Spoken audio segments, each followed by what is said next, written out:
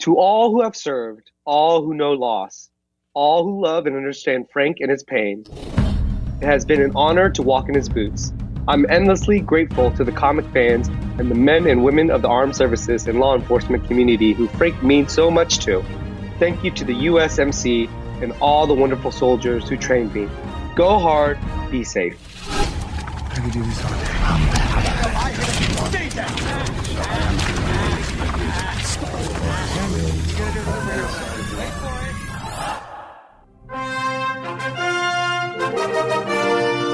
This is Comic Cast on podcastarena.com. Here's your geeks, John Lee and Michael Carroll.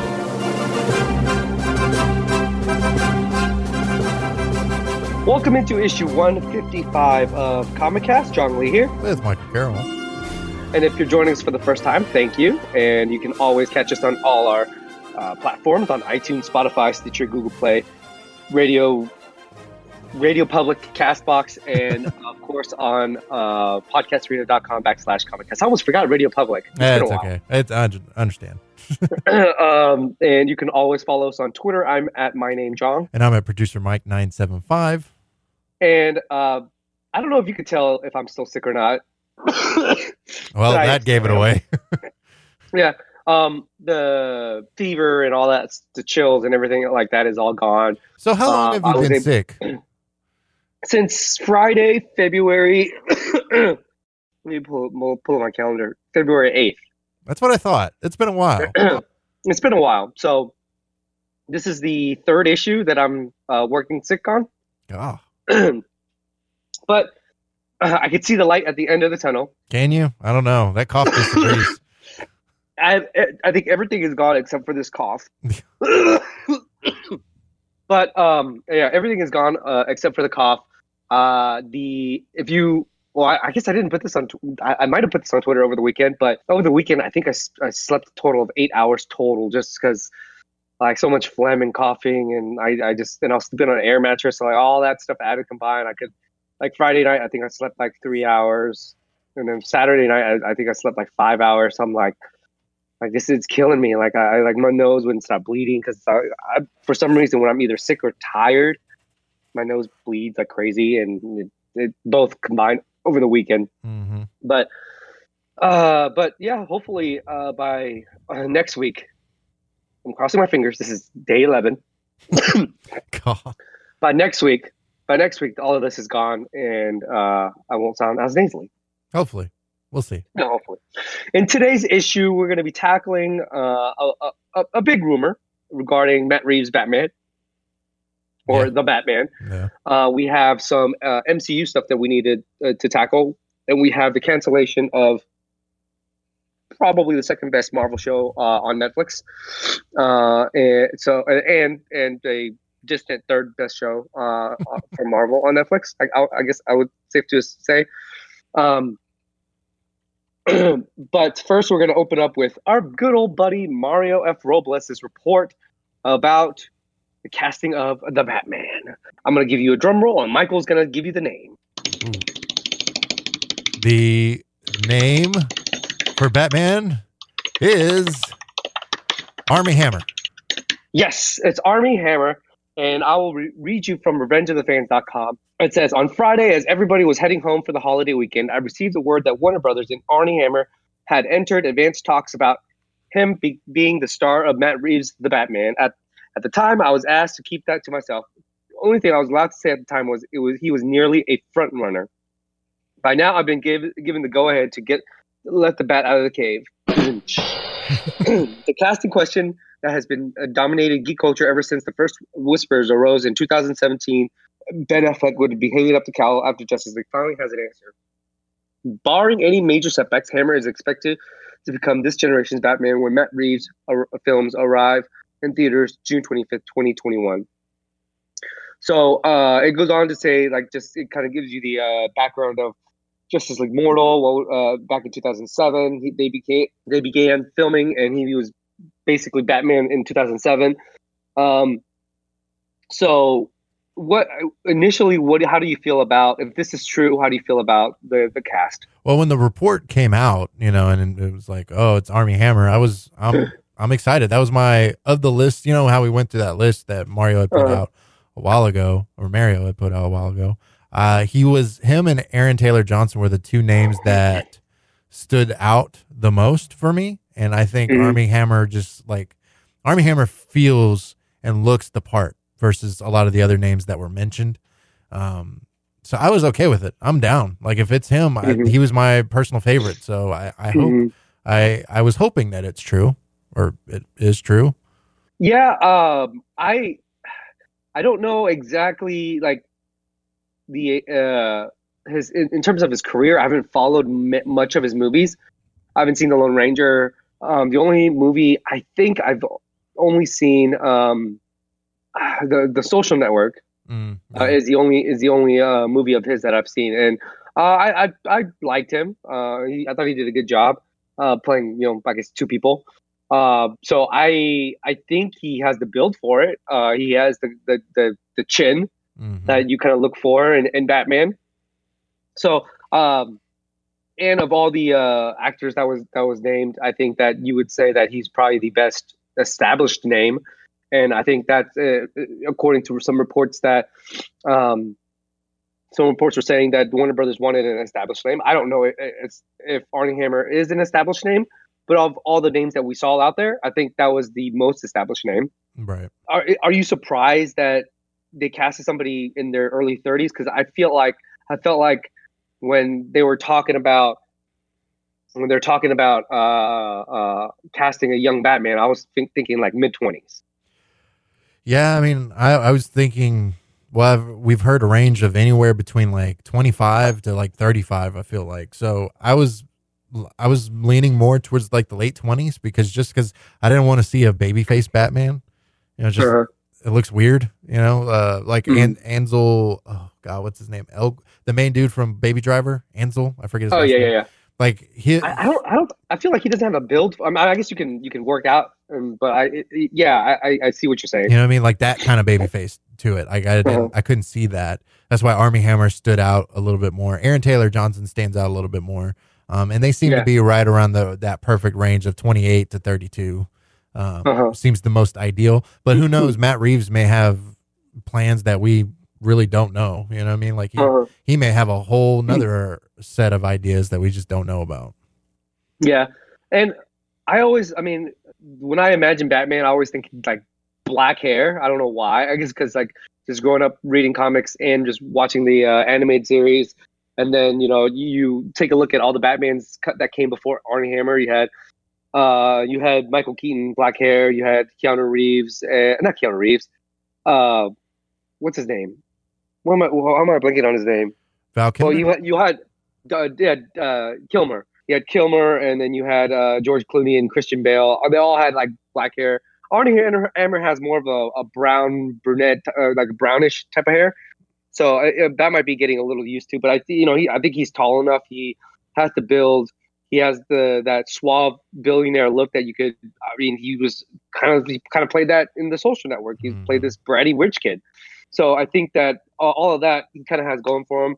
And I think that if this is true, I think Matt Reeves can do a lot with Armie Hammer. And this, I mean, who knows? This could take Armie Hammer from being somebody that, who is like you see that name, you think you know that name, but until you see his face, then that's who he is, kind of guy. To Armie Hammer, everyone's gonna know Armie Hammer. So I think that the way that Matt Reeves sat down and said, "This is the way that I want to do the movie, more of a detective type of movie, with the rumors of a Penguin and a rogues gallery of villains being in the film." I think that's two positives in my book because we haven't seen either of those. I think we've seen one movie might have had like two villains max, and so I'm kind of excited to see like multiple villains. And then when you add this with Armie Hammer, I think there's a lot of potential behind the Batman movie. Yeah, for sure. There's definitely a lot of potential. Yeah, and so with the reporting that was done by our friend Mario, of course, there is a lot of people saying that it's not true. Most everyone.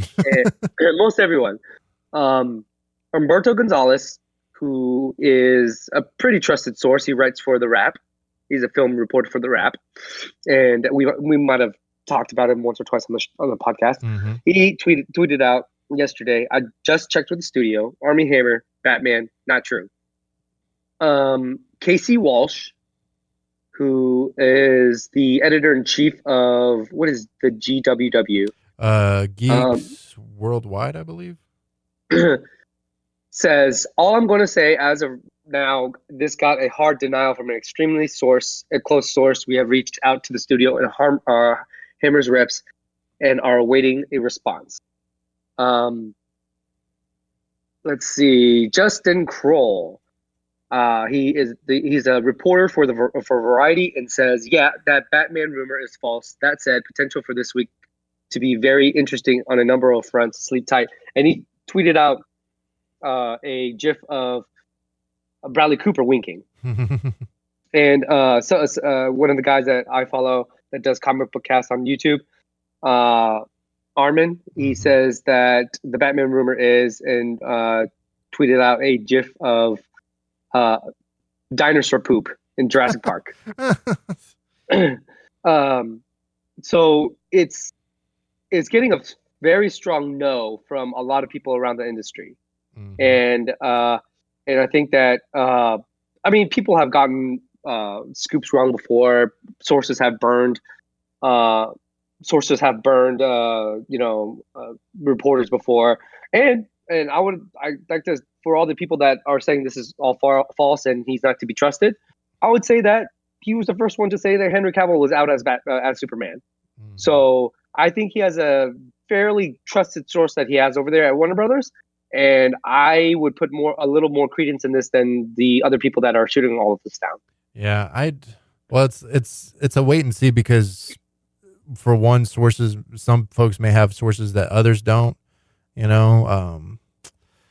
This one, it's tough because Armie Hammer also came out and said that scheduling wise, he doesn't have time or something to that effect for it. So I don't know, man. It's tough. Mario's staying pat with his report. He said something to the effect of he knew this would happen, and he's staying firm by his reporting. So, yeah. I don't know. I don't blame Mario for doing that. Obviously, if he believes the source, he believes the source, and it's a source that he's used before and gotten stories right.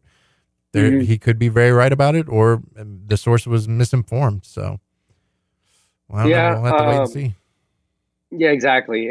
And it's when you're a reporter like this, you kind of have to put yourself out there like this once in a while. And props to him, because it does take you guys might sit there and say, hey, it's not that hard to break stuff. Well, it's your credibility for what he's doing, like his website and his multiple podcasts that he has.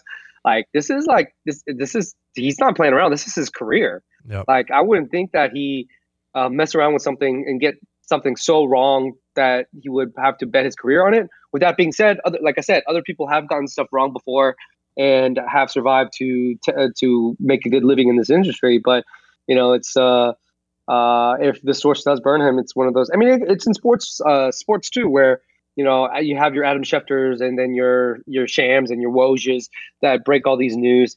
And it's very rare that those guys get something wrong.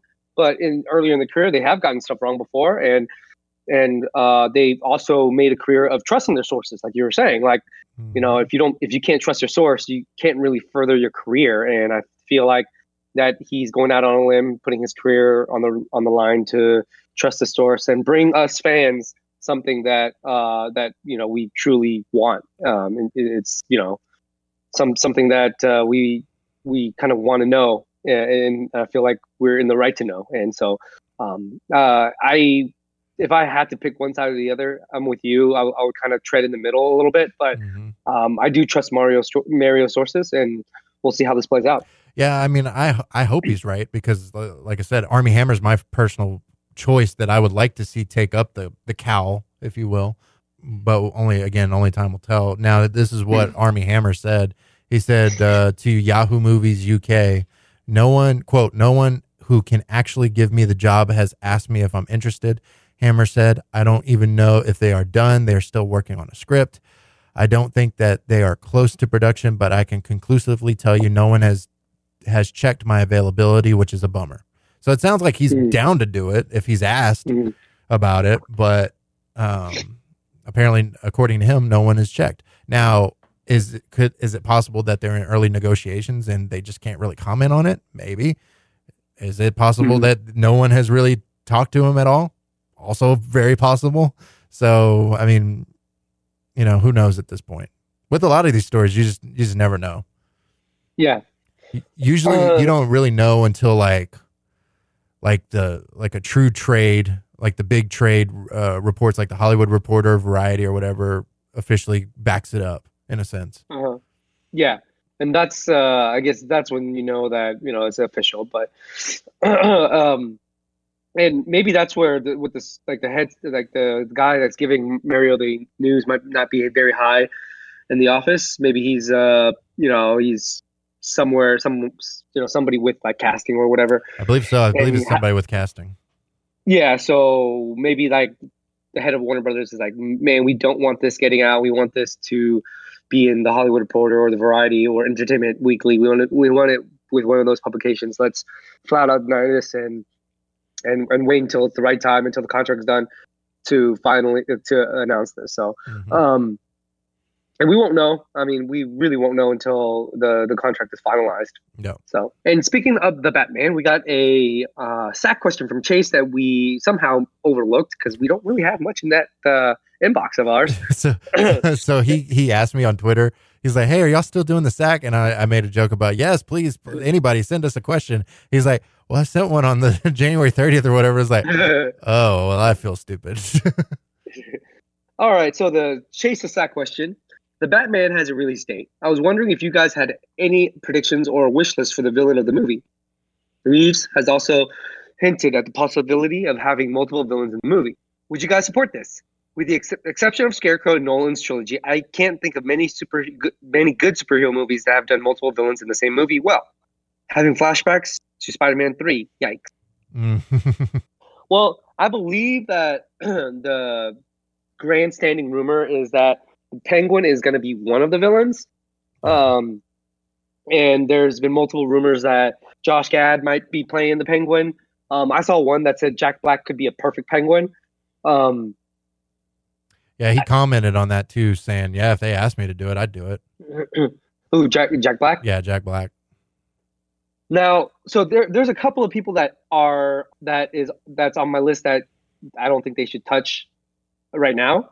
One of them's they're all that have been done recently, like Two-Face, Bane, Joker. I don't want them touching any of those any of those villains. I would like to see if they could do I guess we can throw Catwoman in that too. I want to see if they can do a good take on the Riddler. Maybe somehow work in Clayface somehow. I think Deathstroke should be somewhere down the line. Did I say Clayface? Clayface, yeah, you said Black Clayface. Mask. Batman has the best rogues gallery of villains, and so I think if you pick out your main antagonist and have the other ones serve as like your B, C, and D, I think it could work. I want to see sometime down the line. I want to see Mr. Freeze done right. Hugo Strange, I want to see done somewhere down the line.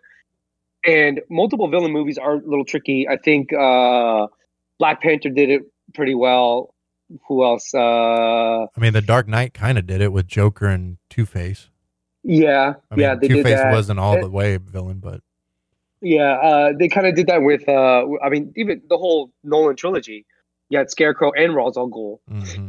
You're scared. You always have that main arcing villain, and then you have that sub villain that kind of ties into the storyline. And you got it with The Dark Knight Rises. You thought, although we thought they're going to do Bane for the entire movie, then we found out Talia al Ghul's involvement in all of it. So I think you can do multiple villains. You just have to do them well. Like you have to just write it out well. Yeah. You got to find a balance, and hopefully they can. Hopefully Matt Reeves can can do that justice. I would like to see Riddler because I feel like he hasn't been like done well. Obviously, I mean Jim Carrey's was okay for the time, but I would like to see a more serious interpretation of the Riddler. Penguin would be interesting, like a new take on the Penguin. I want a comic accurate Bane at some point, with his true like heritage and everything. Deathstroke, I would like to see Deathstroke. If it's a rogues gallery, you could do it in a way where he just briefly interviews some of these different ones and appears in Arkham Asylum in some way. I think a good Mr. Freeze could be done very well because Mr. Freeze is arguably one of the most empathetic villains in Batman's rogues gallery. Talk about a sad story behind the scenes for him. Hush, I want to see that. Victor Zaz, Calendar Man. I mean, I'm down for all those. Would you? I mean, even maybe the Andrea Beaumont Phantasm. Yeah, I think that would be fantastic too. That would be great. And then if we could, work our way up through this trilogy, or however long he's going to be doing this, and eventually get to Red Hood, that'd be fantastic. Oh yeah, I would love that. One of my personal favorite villains is Man-Bat. I would like to see Man-Bat, but I don't think that'll happen anytime soon. But I just always loved that character, especially in the animated series. And when we get to like Man-Bat and we talk about Clayface, I think the CGI is there, but I think you have to be careful with characters like that. Yeah, exactly. I guess Clayface not as much as Man-Bat. Because Clayface is kind of like a Mystique, where Clayface can turn into a bunch of things, whereas Man-Bat is just a Man-Bat. And you know what? I should say Poison Ivy. Yeah, I would like to see Poison Ivy done right too. Because I forget about that Batman Robin interpretation. Yeah. Oh. Yeah. Sorry. Not sorry. Hopefully that answers your question, Chase. We finally did it. Yeah. I mean, Spider-Man 3, I think, was just a clusterfuck. I think they wanted to do just Sandman, and they, got, strong-armed into doing doing Venom. So, and then you also had pseudo Green Goblin with Harry Osborn. Oh yeah. Now we're going to move on to Captain Marvel, and I brought this up last week, and I took it to Twitter a couple days ago because I was looking at my Twitter feed, and Jeremy was like commenting on the bad takes of Captain Marvel, people taking Jeremy's Twitter handle and basically, I guess, photoshopping tweets of his DMs of his about Captain Marvel and saying they were just having fun.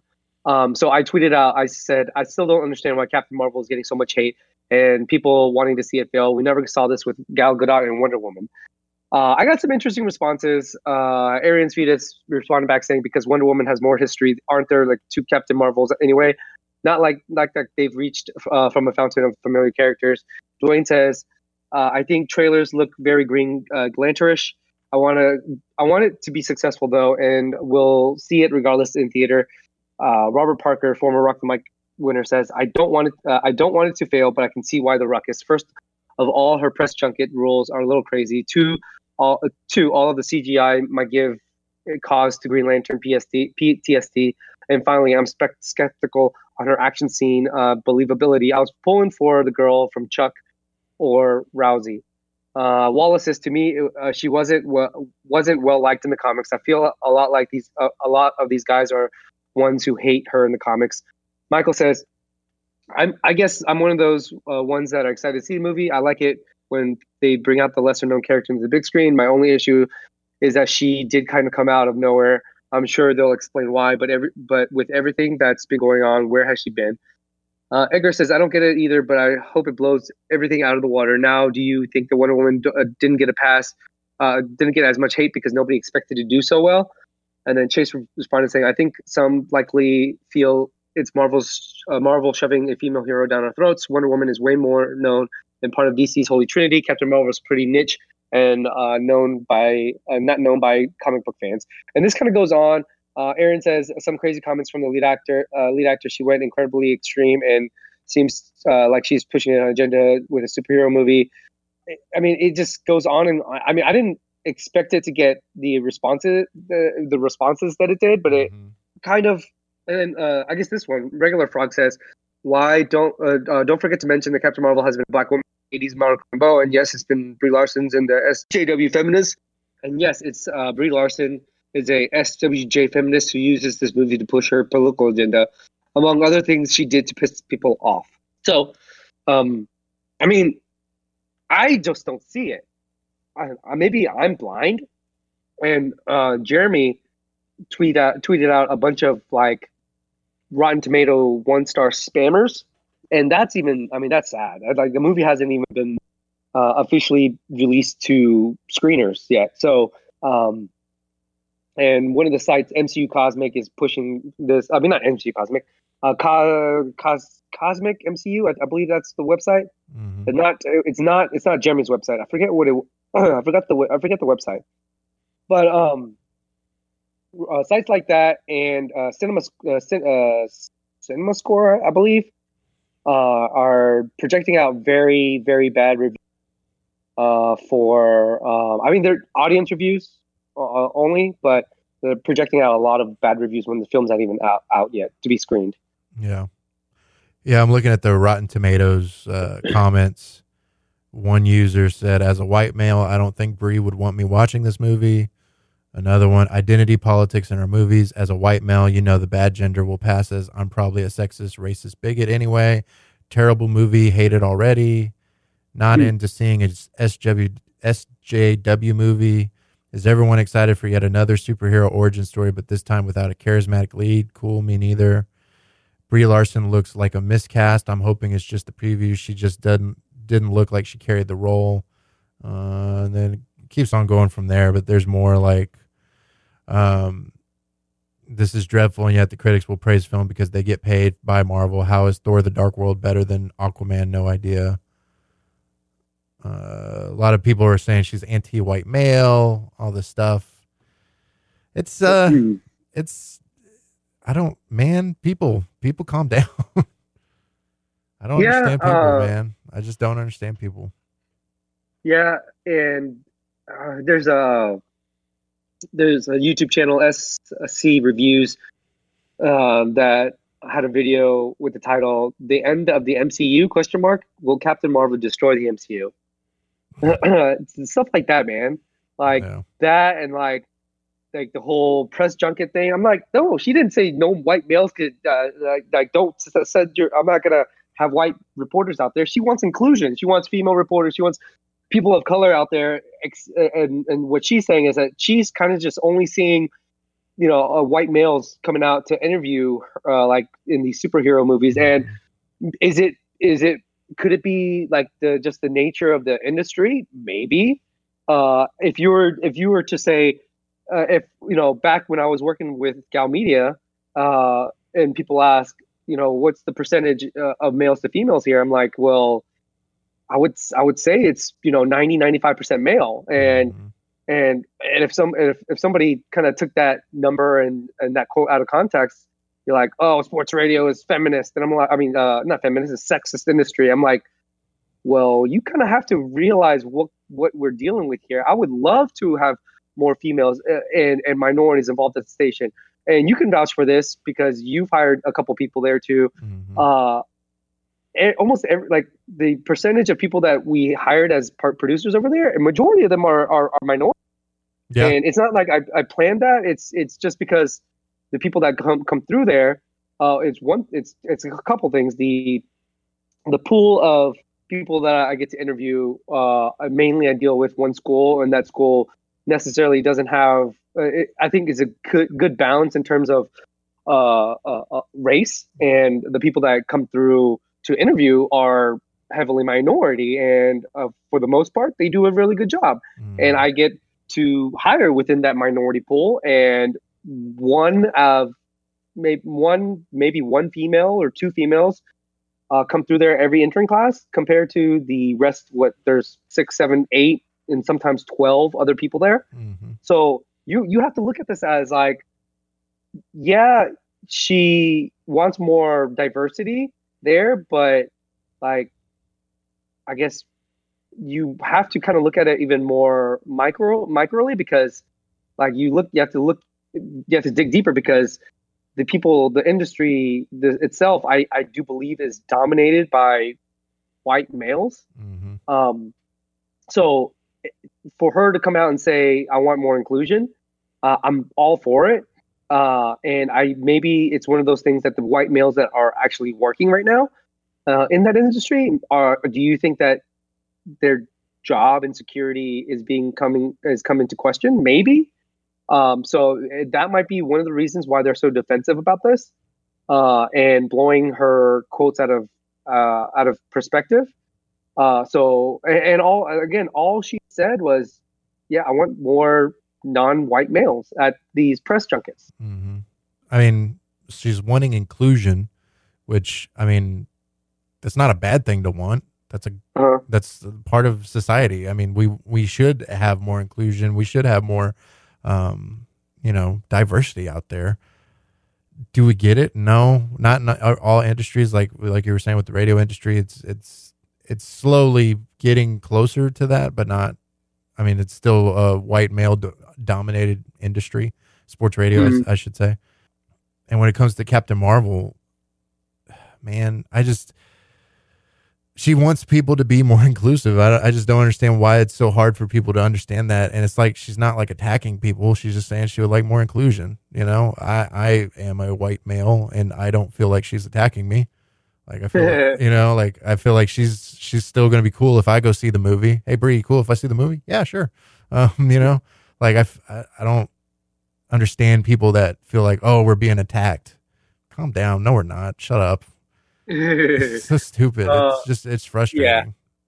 Yeah. So I don't get it. But it's people are at an uproar because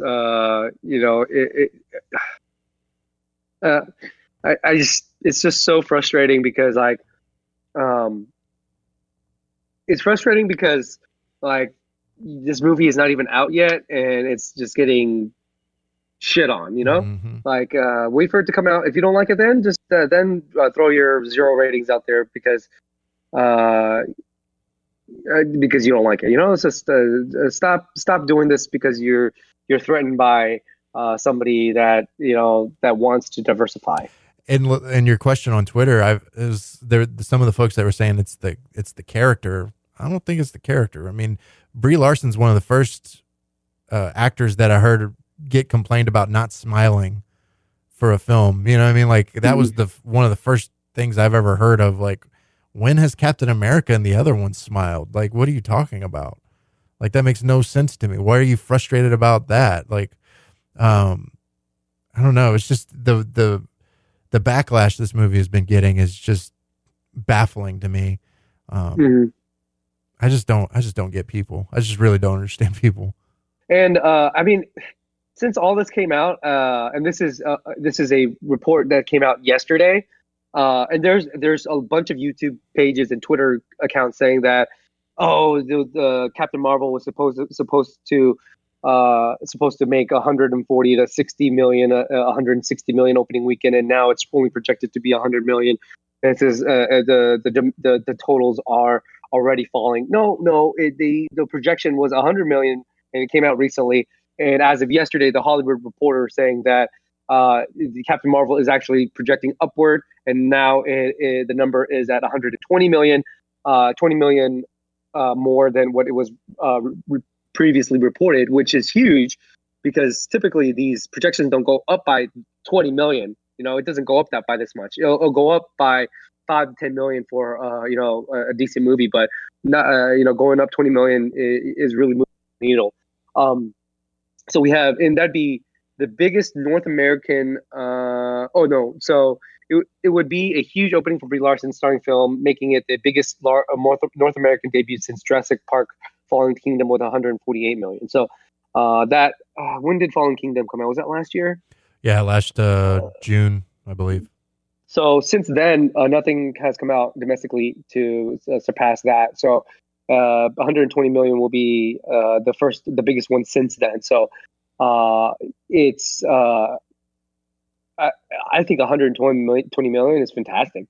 A character that's unknown, a lot of hate and vitriol spilled on YouTube and Twitter, and you're still able to pull out 120 million. I think pulling 120 million would be fantastic. Oh, for sure. I just thought about this tweet that I saw earlier today too, from a person who's like really looking forward to Captain Marvel. He says, to say that my daughter is excited for Captain Marvel would be an understatement. She has watched the trailer enough to have it memorized and now has Brie Larson on her wall. I'm cool with it though, because I can play superheroes now instead of Barbie. And there's 2 pictures of this man's daughter, like with her Captain Marvel poster, and she's wearing a Captain Marvel like onesie kind of thing. And the first comment, somebody says, more show her the real Captain Marvel. And it's a Shazam Captain Marvel thing. So it's like, bro, really? Like, it's a kid, bro. Like, what are you doing? Stuff like that's happening a lot too. Yeah. I don't think it's necessarily DC fan. Maybe some of it is DC fan. Yeah. I also believe that I think that has to do with even though that it might be DC fan, but I think it's just like propping one up to kind of put one down, and I just think it's unnecessary. I think both movies are going to be fantastic.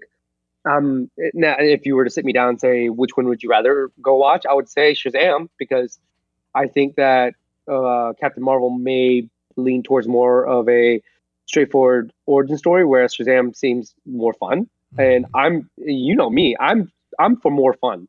Yeah.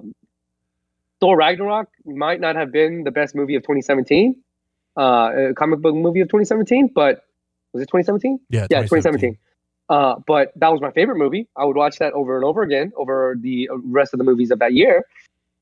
So like Shazam, I think is going to be a fun movie. Now Captain Marvel may be the better movie, but I'm more excited to see Shazam. But I would say go watch both. Support the industry. Go watch both. So I don't get it. And some of these people that prop one up and to crap on the other, I think is very unnecessary. Also, DC, like just thinking about this, DC people saying the political agenda.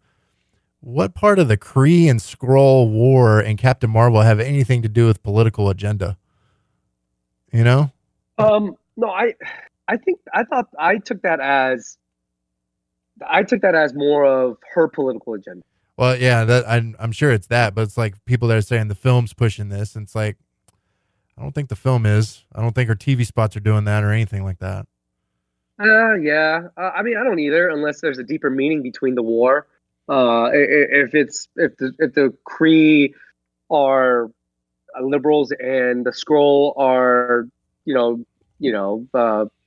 right wing nuts, maybe I don't know. But we have no idea because the movie's not even out yet. No, yeah. I think that's just dumb. Yeah. But I just always took that as, more of her political agenda. But yeah, I'm sure. I could kind of see where all that's coming from as well. And moving on to another female of the MCU, in an interview with Variety, Gwyneth Paltrow says that Pepper Potts might be done after Endgame, and she says, "quote I mean, I'm a bit old to be in a suit and all that at this point. I feel very lucky that I did it because I actually I got talked into it. I was a friend with Jon Favreau.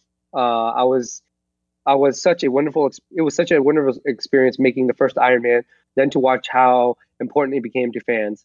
And Gwyneth Paltrow is 46, and so she says, I feel honored to be part of something that people are so passionate about. Of course, if they said, can you come back for a day, I'll always be there if they need me. So it sounds like her character will be riding off with Tony Stark, whether Tony passes away or Tony and Pepper get out of this hero game. Maybe Pepper pops it back here and there down the line, but it seems like she's done with the role. And it seemed like she was done with it after what, Iron Man 2 was it, or 3? It seemed like she was done with it after Iron Man 3, because she didn't appear in any of the Avengers films, and we didn't see her until what, Spider-Man: Homecoming after that. Spider-Man: Homecoming, I think. Because she wasn't in. I'm just going off this top of my head, but she wasn't in any of the Avengers films after, right? She wasn't in Avengers Ultron, right? The party scene. She wasn't in that party scene in Age of Ultron, I don't think. No, I don't think she was in it. I think since Iron Man 3, I'm gonna look this up now. Yeah, since Iron Man 3, the next movie that she was in was Homecoming. So there was a 4-year span where she wasn't in any of the MCU movies. So she wasn't in Avengers or Avengers Age of Ultron. So it felt like it was longer than 4 years, because I guess just because there's so many MCU movies that we get every year. Yeah, it just seemed like she just was MIA for longer than 4 years, but it's only been 4 years. And I mean, I think Pepper Potts had a nice little run. She got a good run in all the Iron Man movies, and a nice little cameo in Spider-Man: Homecoming, and she had a nice little cameo in Infinity War. And it's not like she's a character where you're going to need to flush out a background story or dig into it even deeper, right? Right. Now, I did find it interesting in her opening statement or whatever she said, that she was getting too old to wear a suit or whatever. Uh-huh. So be in a suit, yeah. Yeah, be in a suit. Interesting. You're being in a suit, no? Oh, is that a spoiler? She probably just means business suits. No, I was kidding. Maybe. I just want to wear comfy pants. Yeah, that's true. But she's always, in like dresses and stuff like that. But this also probably means that, I mean, and we kind of know this just by guessing, that Robert Downey's probably not going to be back for a while, if that at all. If he survives. Yes, if he survives. Now, I've seen theories out there. Spoiler alert. Warning. Spoiler alert. Spoiler alert. Spoiler alert. You've been warned, right? That say that, or just theories that saying that to kind of cap the first 11 years, they were going to cap off the entire thing with Pepper and Tony's wedding. So that could be something that we might see. But I've also read a potential Far From Home synopsis and leak that paints a very different picture. Yeah.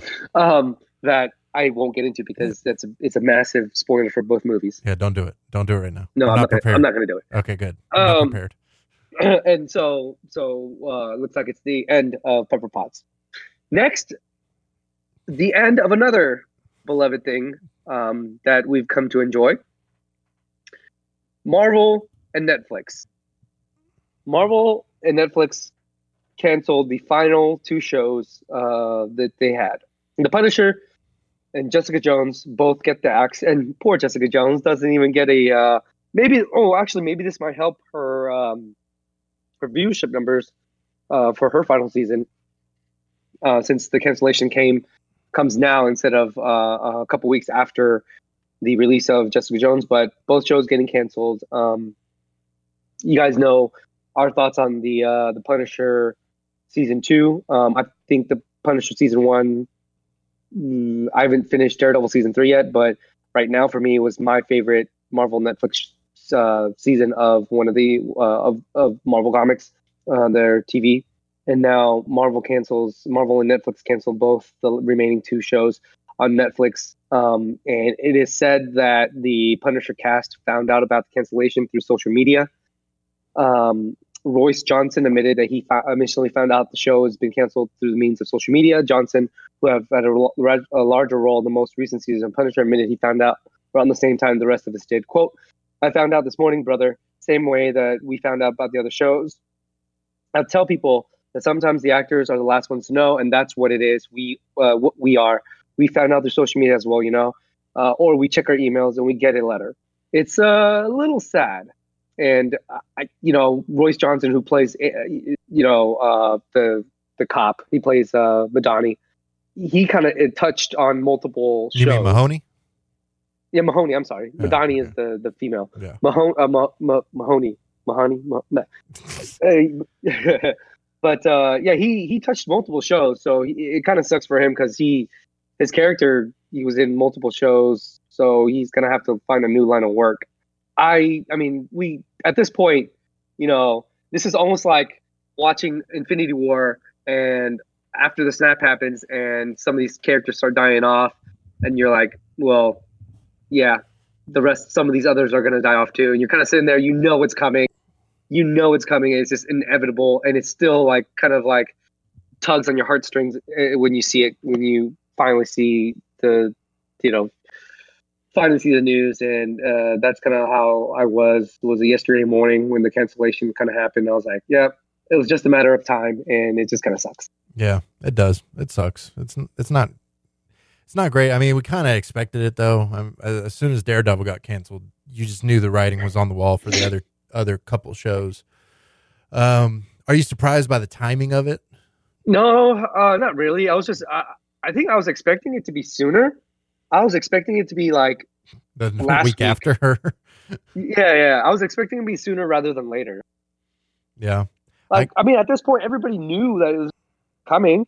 Like, nothing was going to be like.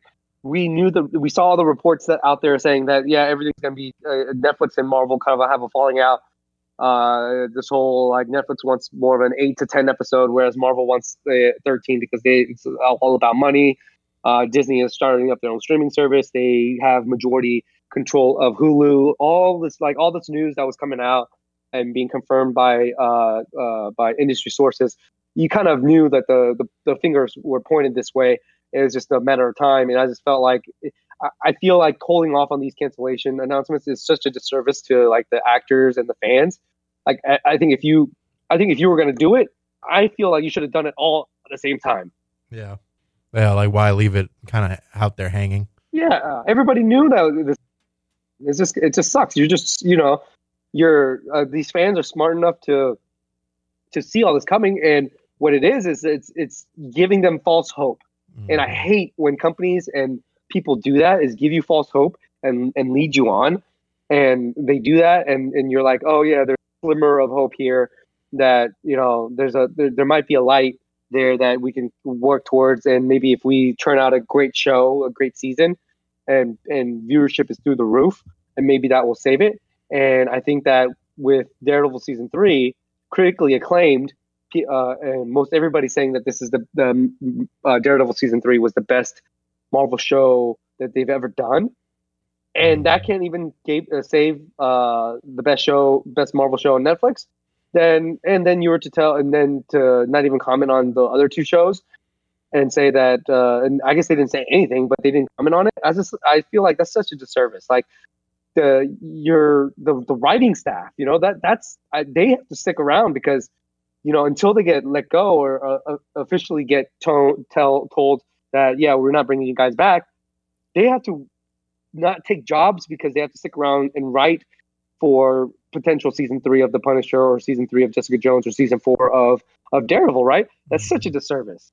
Yeah. I felt that's so, and I think was it Telltale? Who was the recent company that did that too? Telltale. I forget who it was. Telltale. It's such a disservice. Yeah, you're. It's not even like the actors will find jobs, and I think that it'll be very easy for them to find jobs. But the writers, like some of these shows that go on seasons, like you might not be able to find a job for a whole year. I don't know, man. But I guess the next thing is like they're saying that there is a clause that they have to wait at least up to 2 years for any other service to pick up these shows. Yeah. So it might be 2 years. And one of the streaming services out there that is I guess in the front runner for season for the rest of these shows, the Marvel shows, is Hulu. Yep. There are rumors out there that Hulu might pick up the shows, and we've talked about this too in the past, that Disney Plus probably won't add these shows just because of the nature of the shows. Yeah, the mature nature. Yeah, and I think they want to keep that more PG-13, and they'll put more of the R stuff on Hulu. That's why the adult comedies like Howard the Duck and MODOK and all that's described as more of an adult animated show. That's why it's ending up on Hulu, I'm sure. Obviously, because Disney owns a controlling interest in Hulu, and they're going to put their more mature content over there, so it makes sense. Mm-hmm. And I'm just looking at the tweets from. I'm just looking at tweets from people that are pissed. Yeah, which I mean, I don't blame them. It's again, It seems like it seems like because of the battle between Netflix and Disney, it's the reasoning behind the cancellations. It's not the products themselves. The product themselves, while I didn't love season 2 of Punisher, overall the show was still a pretty solid show that could live on for another year or two at least. Daredevil definitely could have gone on for a while, but I felt like they still had a lot they could have done. And it's disappointing because obviously Daredevil, I feel like, changed the game for superhero shows as of late, especially for Marvel, because like Agents of S.H.I.E.L.D. and some of their other network ones were like okay, but I think Daredevil was like beloved by most everyone, especially that first season. Yeah. And I think I just finished episode 7 of Daredevil season 3. And so far it's been actually really good. What's his Bullseye? Amazing. Yeah, I love Bullseye. When he first appears in the Daredevil costume, amazing. Yeah, it's pretty chilling once he starts popping up. Yeah, and how his character kind of progresses over the season. Yeah, and the one thing that I do want coming out of all this, Vincent D'Onofrio in Spider-Man 4 or cool. Spider-Man 3. Yeah, Spider-Man 3. Yeah. Yeah, I hope that I hope we get at least 4 solo movies out of Tom Holland, just because I've enjoyed. I enjoyed his entire run as Peter Parker, the three movies that he's popped up in, and I think that they've done such a good job with Homecoming that safe to say that Spider-Man has gotten kind of a rejuvenation with Into the Spider-Verse as well. Yep. And by the way, if you go to Amazon right now, you can save 39% off of Spider-Man Into the Spider-Verse. Really? Yes. Amazon has. I'll actually text you the link because I'm sure that you're going to be wanting to buy this. 4K plus the digital for $27.95. Wow. Yeah. In the Prime Video, I might opt for the 4K version. It's only $8 more. Now, I don't have anything that can play 4K at the moment. I don't think my PlayStation can play 4K, but it also gives you the Blu-ray, the 4K HD, Ultra HD plus the Blu-ray and the digital for $27.95. I also tweeted out too, but I was gonna get the Prime Video version, but if this comes with the digital copy as well, hell, might as well just place an order for the physical and the digital copy. Right. Yeah, that's a good call. Yeah. And we meant to do this prior to the start of the podcast, but it got past me. But we do this every first podcast of the week. We talk about what we watched over the weekend. I was in Austin over the weekend. I didn't watch much because I couldn't really sleep. And so Saturday afternoon, while Teresa and her friends were going out and doing stuff, I opted to stay in because we were going to go out later that night, and I was coming off like 3 hours of sleep, so I figured maybe 5 hours. I forget. I was coming off of very little sleep, and I opted to stay in to rest up for the night, rest up to go out later that night. So I turned on The Dark Knight, and I watched the opening heist scene, and I took a 2-hour nap. That's all I watched over the weekend. I did watch Daredevil episode 7, season 3, episode 7 last night, and I want to watch a little bit more tonight. So that's about all I watched. Gotcha. That still sounds good. I mean, you need to rest. You need to rest, man. Yeah. But if I was out of town, I don't know if I would have watched Alita Battle Angel. and I know that's something that you did. Yeah, I did. I went and saw it Friday. It was good. I enjoyed it. It's a movie that's best served, kind of like Aquaman. It was best served on the big screen. It's one of those that you really should see it on a big screen, IMAX, whatever. For me, I can't do 3D, so maybe 3D would be for some other folks, but definitely it's a good film. It's a fun film. It's very hero journey-esque. The hero, has the trial tribulations and has to hit rock bottom before they come back up, kind of thing. Christoph Waltz was great as Dr. Ito.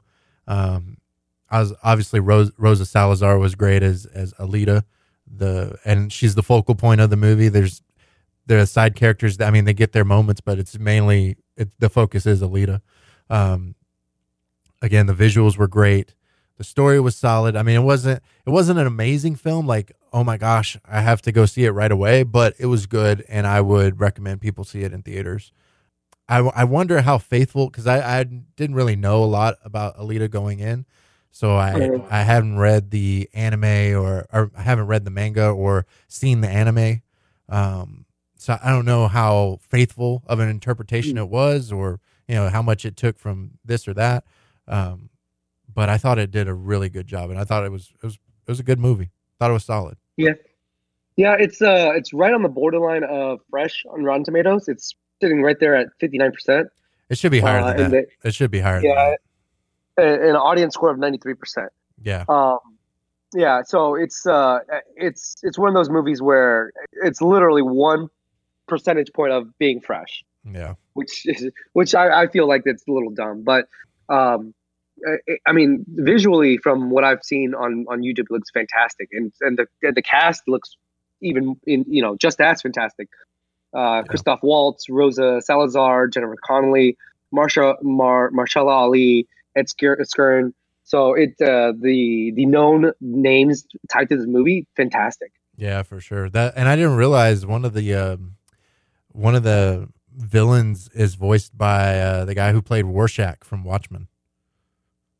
Who was it? Jack, what's his name? Jackie. Oh, Jackie Earl Haley. Yeah. Early Haley. Yeah. I was like, wait, he was in that, and I didn't put 2 and 2 together about the voice, and then it clicked. Like, oh wow, that was him. He did a great job with his voice acting. The robots look incredible. That's why I say go watch it on a big screen. And then there's a couple surprise characters that I didn't realize after looking at the cast, like, oh, they were in that too. So it's pretty cool. So definitely go see it if you get a chance. Yeah. And then opening weekend, or I guess was it the first? This is the second weekend, or this is the opening weekend. Yeah, right? It was the opening weekend. It's domestically did $43 million over the 3-day period, and foreign box office $94 million. So, and the budget is set at $170 million. Worldwide total right now $137 million. So they're almost breaking even at this point. So I guess this came out on Valentine's Day. So basically almost breaking even. So I would expect it to do worldwide maybe close to 300 million. Maybe it's a little far. Maybe a little too much, I would say. Maybe it'll do 250 million for its run. So I think the studio will be pleased, and maybe there'll be a sequel to it. Do you think it lends a sequel? Oh, it definitely sets up for another one. The way it ends, it definitely sets it up. So I hope it gets another one, because there's still a lot to be done for Alita and her growth as a character. Yeah. What else did you watch over the weekend? I also got to watch and finish The Umbrella Academy, which came out how was that? On Netflix on Friday. It was good. So I didn't know a lot about Alita. I didn't know a lot about The Umbrella Academy. So going in, it was an interesting jump for me, because I hadn't really heard about the comic, didn't really know a lot about it. But it's based off the comic by Dark Horse, and it's a very interesting show. It's very quirky. It's funny. It nails the music. The music is spectacular. the highs and lows it can take you from real funny to real sad real quick. It's 10 episodes, so it's not too long of a first season. Man, it goes. I think it was a pretty faithful interpretation of the characters from the comic. I don't know. I really enjoyed it. It's one of my favorite shows so far of this year. I would recommend for people. I don't think it's for everybody. No, I'll for sure say that. Like, I don't know if I'll recommend it to everyone, because I don't think everyone will get into it as much as I liked it. But why do you say that? Just because it's so like it does a lot from the comic, I think. Because I watched a video to kind of help me understand a little bit of what the Umbrella Academy is, and the way like the acting was on point. Like, it's nothing like that. It's more just how quirky it is and how different it is.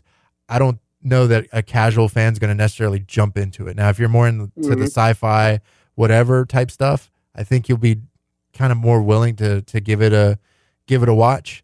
It does a lot with time travel. It does a lot with, just different comic book type tropes.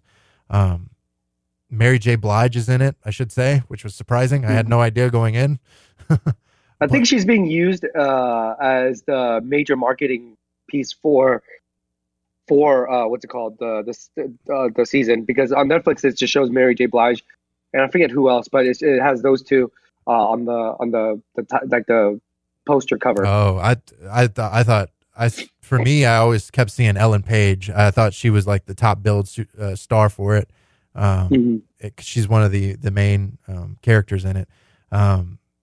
But man, it's just so quirky, I guess is the best way I can describe it, as to why like some people aren't necessarily going to jump into it or like it as much as I did. Is it dry? Is it dry? No, it's it's pretty like it. The comedy it'll hit you. It's pretty funny. Okay. But and again, the sad moments will hit you pretty sad. But like, okay, just basic synopsis is: one day in 1989, 43 people become pregnant just out of nowhere.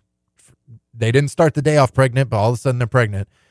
They give birth to 43 kids, and this guy goes around, tries to adopt as many as he can. He adopts 7 and creates this school called the Umbrella Academy, and kind of treats them like a superhero group.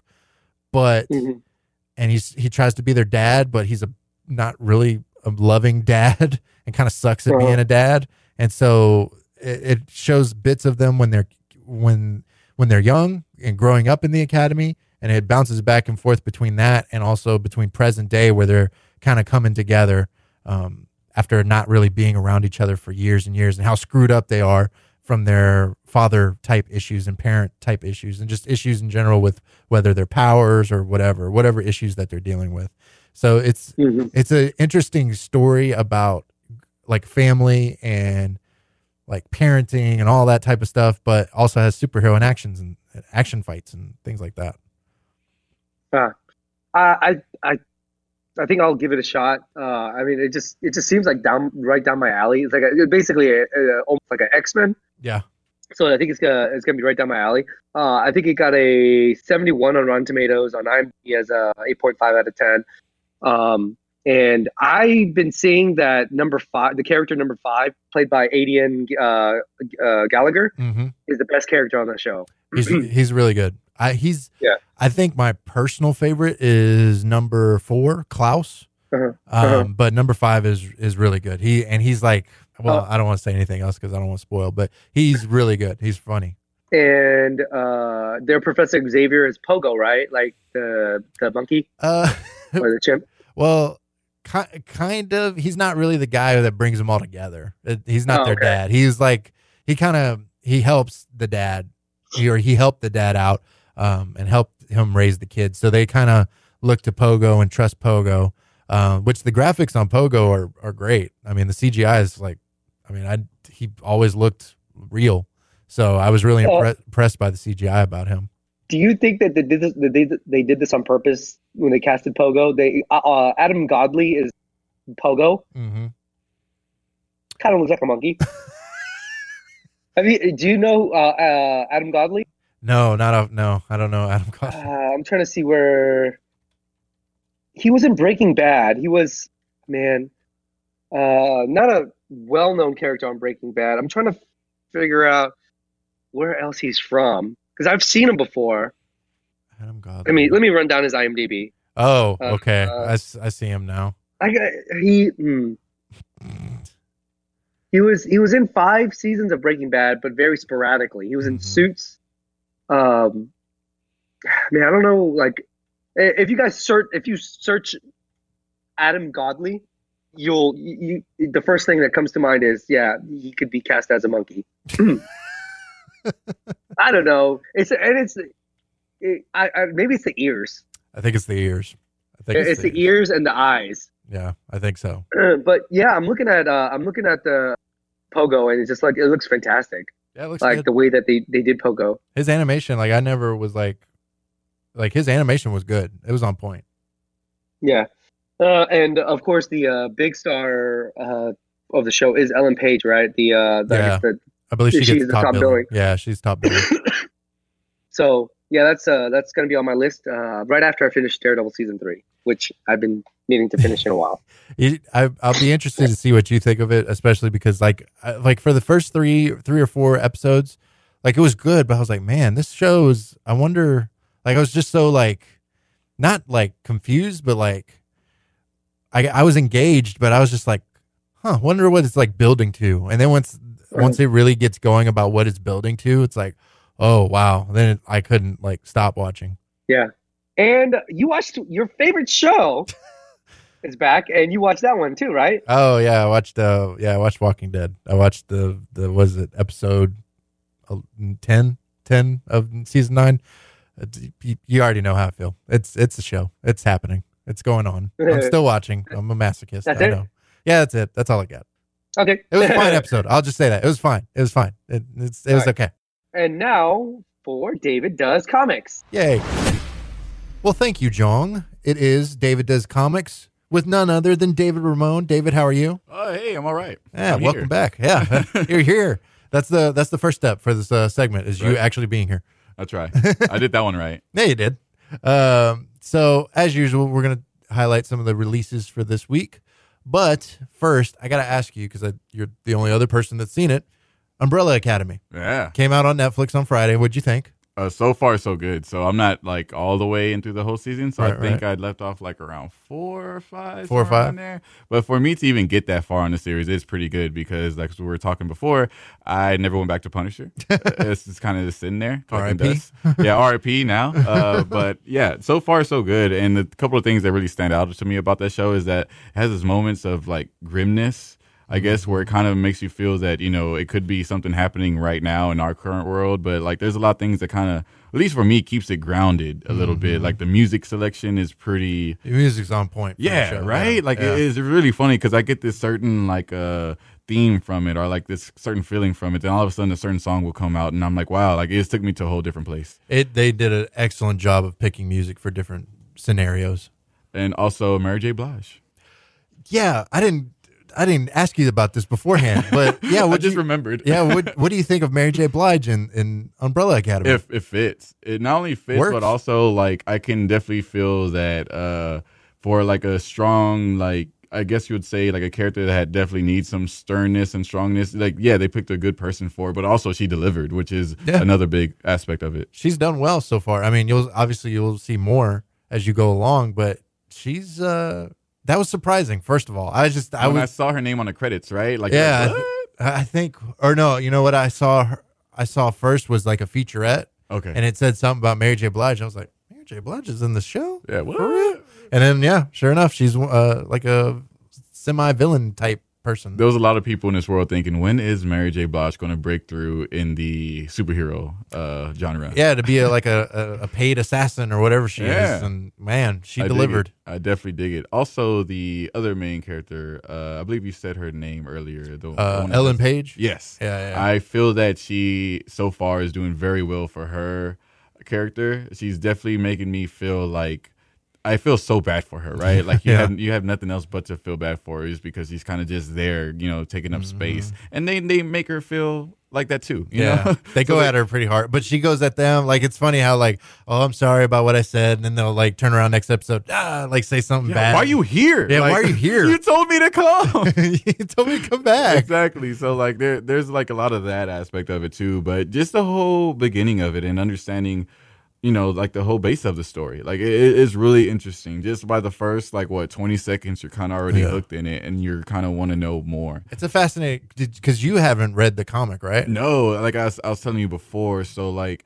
whenever I seen like the trailer for like on that wasn't Netflix, it was on Twitter. Yeah. And I was like, whoa, that looks dope. And so of course I had to go look it up, and I was like, wow, that was a comic. Like, it's one of those things where like you have a whole list in front of you every week, and you're kind of trying to go through it and see what you recognize and little things here and there. But not everything's going to resonate with you all the time. So the fact that that kind of caught my eye, and I was like, whoa, now I know what to do when I go back to the comic book store. Yeah, I didn't know about the comic beforehand until the show. And then before I started the show, whatever day that was, Friday, I watched a YouTube video to kind of get an idea of what they are. Ah, that's a good job. Yeah. So I it kind of explained like what the first, I guess, season is based on. Gotcha. So I didn't want to dive too much into it because I didn't want to spoil myself for the show. Oh, yeah. So I just watched like the first few minutes just to get an idea of what the characters are and what they can do, and everything like that. Dope. And All so right. That's the way to do it. Yeah, I watched that, and then I stopped at 3 minutes in, because then it started getting into the plot, and I was I'm gonna dive out now before it gets to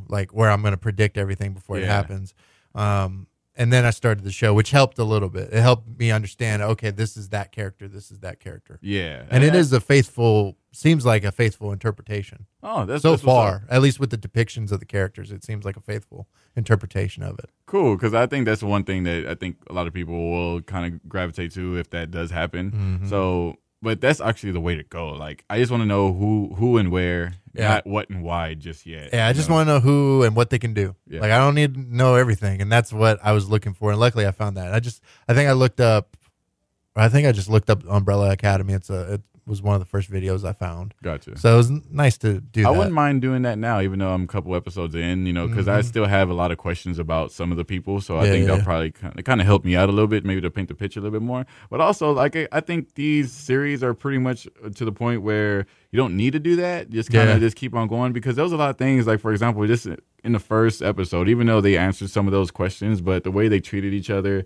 the things that you don't know just yet, there was a whole bunch of things that they kind of introduce you to that you should have known but don't know, because of the way the characters are talking amongst each other. But that's also maybe that kind of stands out for me a little bit, because I know better to answer those questions later when I start figuring those out and stuff. Yeah, like exactly. That. So it can happen where to do it where you kind of did with the video, and I think I still might go do that just in case. Yeah, just maybe or read a little bit about them beforehand. And now this has got me really interested in the comic. The show, because I'm like, this, because it's like a show that is quirky, serious, but funny. Yeah. It can make you laugh, and then in the next scene make you cry. Yeah, it there's a balance level there. It's got solid action. Again, Mary J. Blige blasting. Yeah. Holy crap! I'm here for it. You count me in. Yeah. She's wearing this weird animal mask. The mask also stand out a lot too when they go do their deal or whatever like that. And there's a couple little quirky things. And whenever I go through the whole thing, I'll go more in depth with you about it. But there's a lot of things I'm catching on in every episode that I see some characters do, and I appreciate it. It's because it makes me remember from past episodes. And for those that don't know, I believe I might have said it earlier, but for those that don't know, it's 10 episodes, so it's not too bad.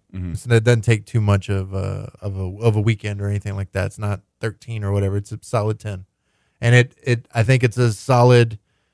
Could it have been 8? Maybe, but I think 10 was a solid number for it. Dope. Do you see was it strong enough, you think, to carry on to some other stuff? I guess. Yes. Okay. Yes, I'm giving you a definite head shake right now. Yes. Yeah, your head is shaking. The head is shaking because of the way it ends. Yeah, Tight. Yeah, right, you need another season. Tight. All right. Check out Umbrella Academy right now on Netflix. I mean, after you listen podcast. After the podcast, do that later. But right now, we're going to take a look at what's coming out tomorrow. So what do we have for DC, David? Oh, yes, Batman number 65. And this is a tie-in to Heroes in Crisis. So this is the last Cold Case Part 3. So this is a continuation. And, of course, we have Batman and The Flash, two of the greatest detectives ever trying to figure out this whole mumbo-jumbo about Sanctuary and trying to understand what is going on. And they believe they know who might be the culprit, but not really, because that might be a little too easy. And that's the thing, too. The person you initially think who's doing everything, it's not. It's always going to be the other person. Especially not in comics, yeah. Of course. So I think this is really cool that they're doing a lot of tie-ins to a lot of the main things that are going on in continuity. Because to me, that's always the biggest thing. Because, for example, we have Batman 65 this week, right? Right. But there's so many other Batman stories that are going to be released and stuff like that. And that's one question I'm always asking everyone at the comic book store is, so is all this going on at the same time? Or what are we supposed to think? And yeah, technically, you're supposed to kind of go through a lot of these stories that all of it's happening right now. And most of the stories, not all, because some you can be able to see that they're by some other writers, some of the artists, and they even aesthetically look different, and some of those things are kind of the things that kind of like, okay, this is not with that.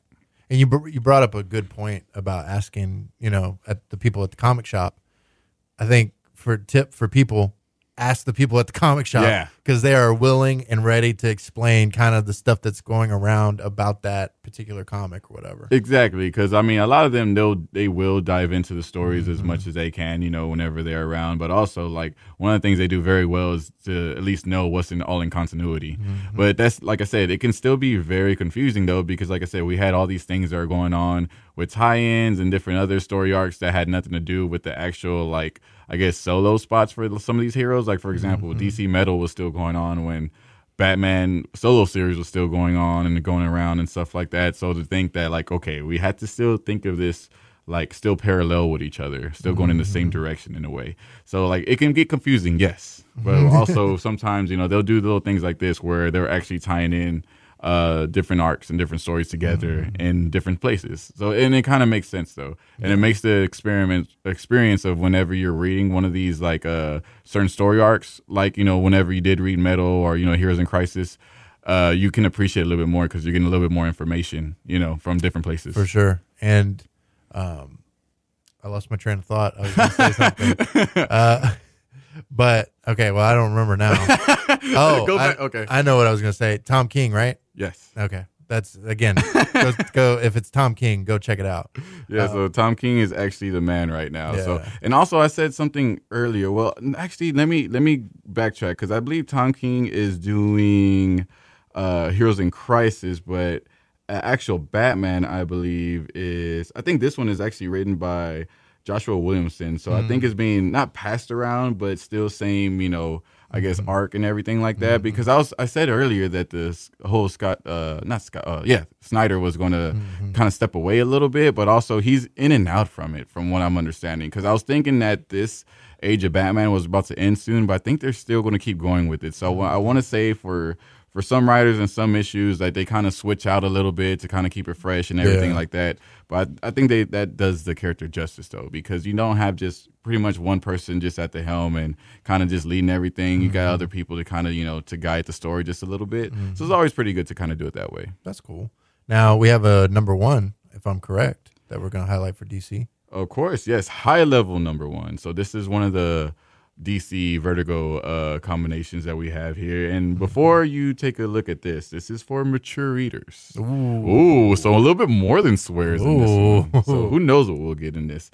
But also the creator is this comic is Rob Sheridan, and he is the, I want to say, like, art director for Nine Inch Nails. So he does, like, all the album covers, and he does a lot of writing on the side and stuff like that. So this is actually, I think, his first comic that he's actually taking the helm of. And this is about a society that was broken down pretty much. Like, humans are at this point where we're kind of rebuilding everything because we just done destroyed us all. So we're coming right back up. Yeah, as we tend to do.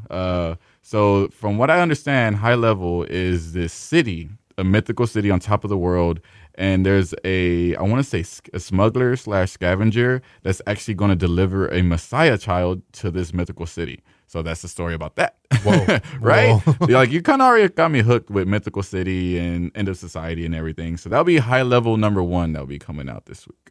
That one's Sounds fascinating. And like I said, like these DC Vertigo titles, like it kind of stands out just a little bit, just because it's coming from a different place. It's not really into the whole DC continuity of things. Right. But whenever they do these special issues, it's kind of cool, and it makes for a good read. And also, it gives them a way of kind of like not just making something just for kids, you know. Yeah. Even though, they got their kid stuff. I mean, kid stuff's covered. cool, but Yeah. what about us older folks? Yeah, right. What about us old folks? Come on now.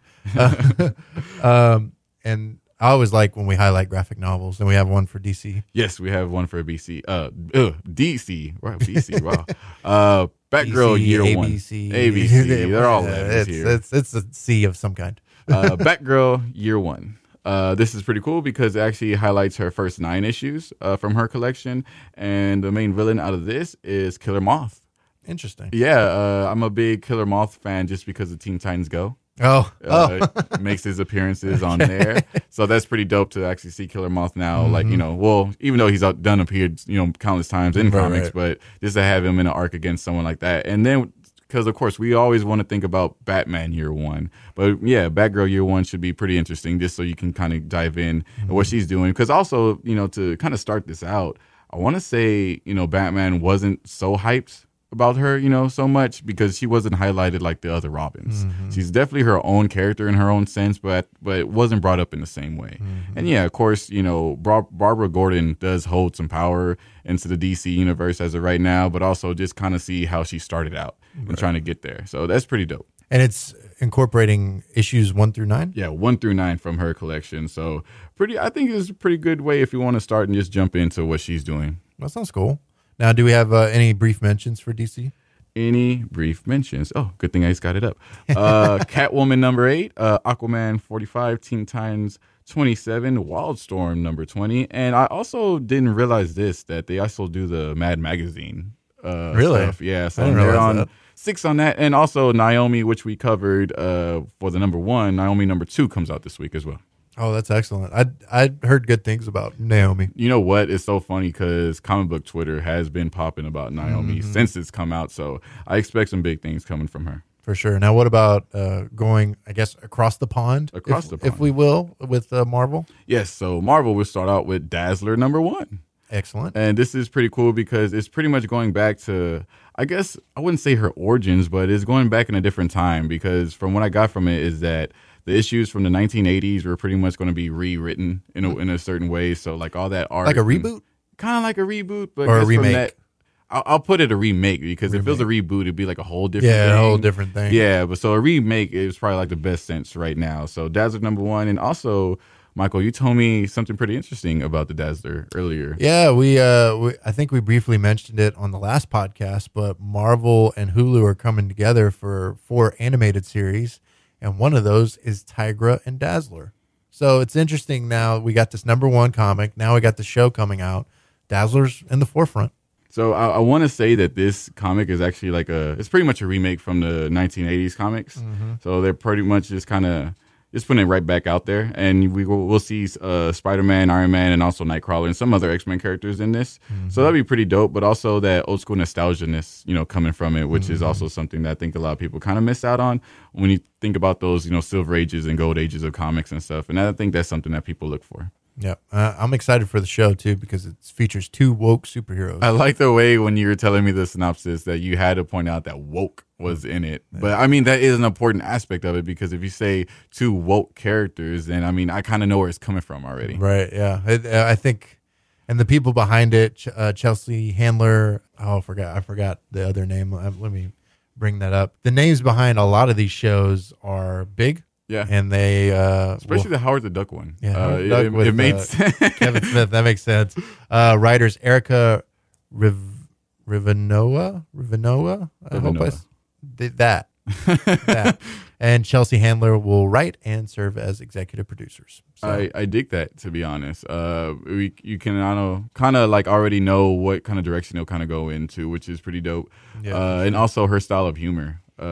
So to know that how that will be incorporated, but also bravo for Marvel going into I guess some content that will please the adult viewer. Yeah, that was the big thing I was mentioning last time is like Marvel's cartoon offerings, like animated offerings, are usually for kids. Yeah, and I still watch them, but There's certain ones. I mean, like I watched that newer Spider-Man. Yeah. And like it's cool, but obviously you could tell it's more so geared for kids. Yeah. It's a lot different than DC animated where it can gear to kids, but they have like real deep stories that make you like, oh, snap. You know what I mean? Like it could be for more like adults as well. Gotcha. And that honestly, like especially when it comes to animated movies, Marvel doesn't really have a ton of offerings. They just released that Lego, was it Black Panther, I believe, on Netflix not too long ago, and that was a real quick watch. It wasn't nothing in depth or anything like that.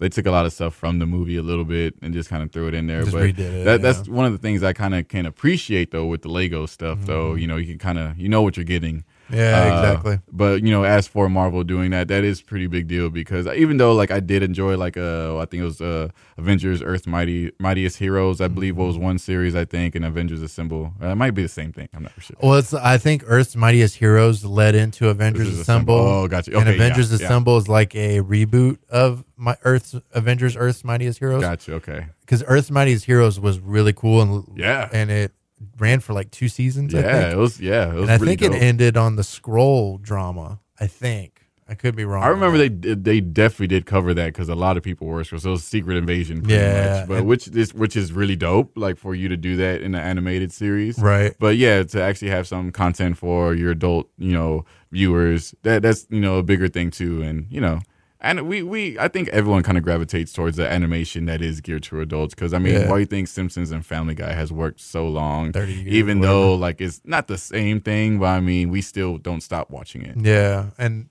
I think the main Marvel movie that I think of is Planet Hulk. Yeah. There's not other ones that really stand out to me. Like there's a 2007 Doctor Strange animated movie. Yeah. I haven't seen it. Is that the one on Netflix as well too? Yeah, it's on Netflix right now. I think there was an Avengers movie at some point. There's the one with the kids. Oh yeah, they do. Yeah. There's an old Hulk in that, and that one's okay. There's like a Black Panthers and Storm's kid. I think so. Yeah. Captain America and I forget whose kid. I want to say Black Widow, maybe. Maybe. I could be wrong. About right. But yeah, it's been a while since I watched it. But yeah. And then I think a Little Hawkeye as well too. Yeah, I think Little Hawkeye's in there. So, that one's okay, but like for me, it doesn't. When you compare it to DC's like the Death of Superman, or Justice League War, or whatever, you throw in any title in there, Justice League Dark. League Dark. What was the one last year? Suicide Squad, Hell to Pay. Yeah, like those are strong, dark, good movies.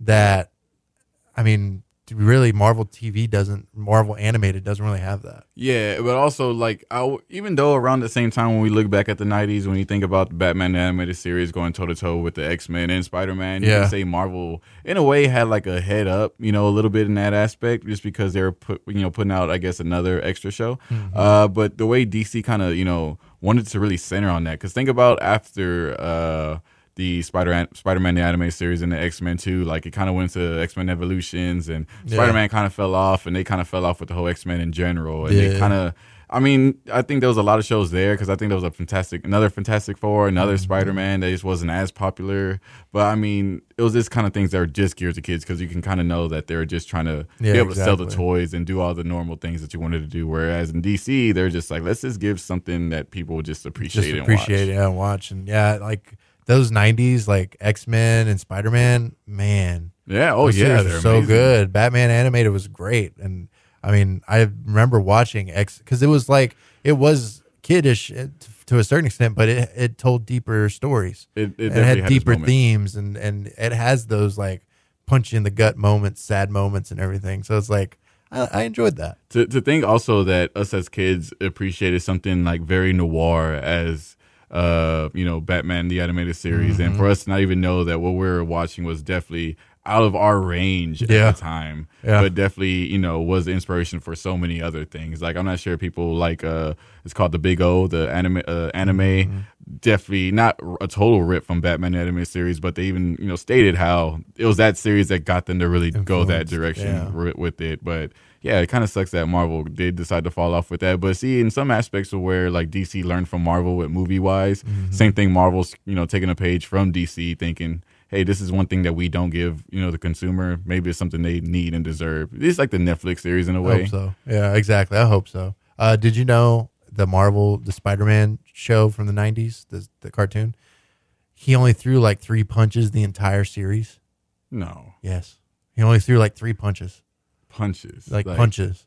He only threw like 3 in the entire series. So wait. Because he would just like swing and tackle them or stuff like that. He wouldn't actually like throw fists. So he is web swinged into everybody? Yeah, just web swinged or something. What? Yeah, I remember watching that at some point, like a fun fact kind of thing. He only threw like 3 punches the entire series. Wow.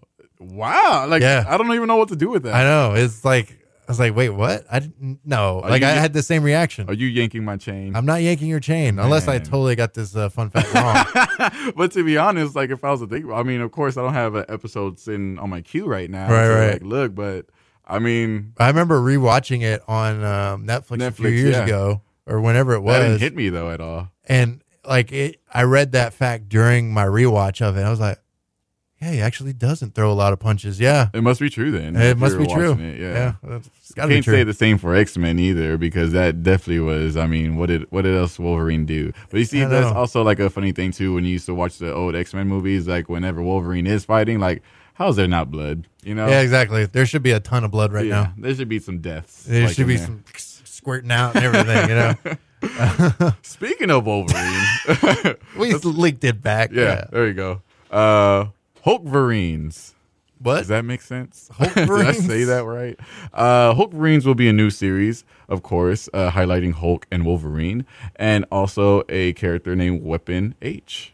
Not to get confused with Preparation. I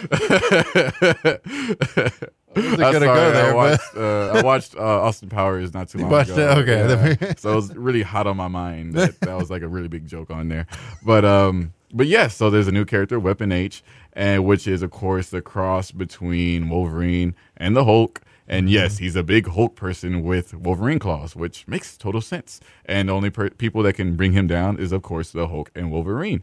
So we kind of already highlighted how Wolverine is back. And so real quick, Hulkverines will be a series out of 3. So this will be the first issue that's coming out for that. And also, which is kind of funny because I was just about to, I guess, ask the question and kind of tie up the next issue that we'll be talking about, is that even though Wolverine is finally back in, I guess, the main continuity of things when it comes to comics, there's a lot of things that he was popping in on, and I didn't really understand. He was just appearing, and all of a sudden he had like 3 or 4 like different like series that he was in, and he's also back in X-Men, which is really weird because I'm just like, it's too much for me to just even like, I guess, read and try to consume all that to understand everything that's going on. So they're doing that for us. Okay. Wolverine Infinity Watch #1, and this will be a series out of 5. And this is pretty much going to tell us how Wolverine came back, why Wolverine has been everywhere, kind of, and not anywhere for the past couple years. And also, somehow, some way, he has an Infinity Stone, which kind of makes sense. I think it has the Space Stone, I think. I think it's the Space Stone. That kind of makes sense because it did say that he is going cosmic in this series, and he'll be also tied up with Loki as well. And nice little, I guess, extra to go with this, parental advisory. So this is not a teen rating. This will definitely have the swears. Definite swears in this one. And real quick, going back to our animated movies, the Hulk thing just made me think, and Wolverine thing made me think. There's the Hulk versus movies, where it's Hulk versus like Wolverine, Thor, and Hulk versus Thor.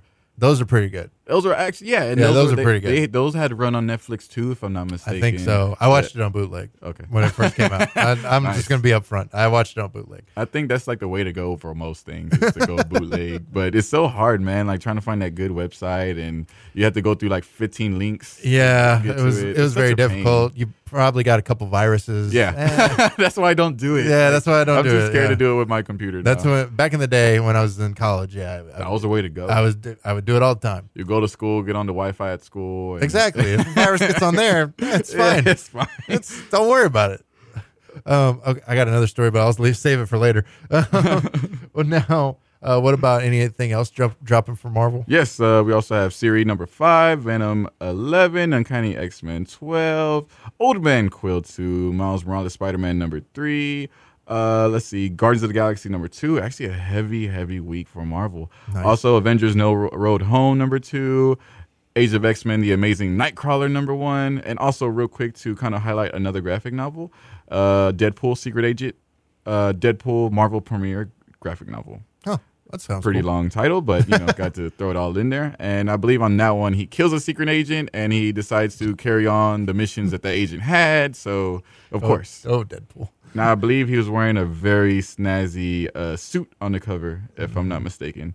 I believe Which makes sense. Yeah, all white suit. Yeah, definitely James Bondish. Yeah, of course. Dope. Because it's Deadpool. Of course. Now, what about Valiant? We have something from Valiant? Oh, yes, we do. And let me pull it right back up.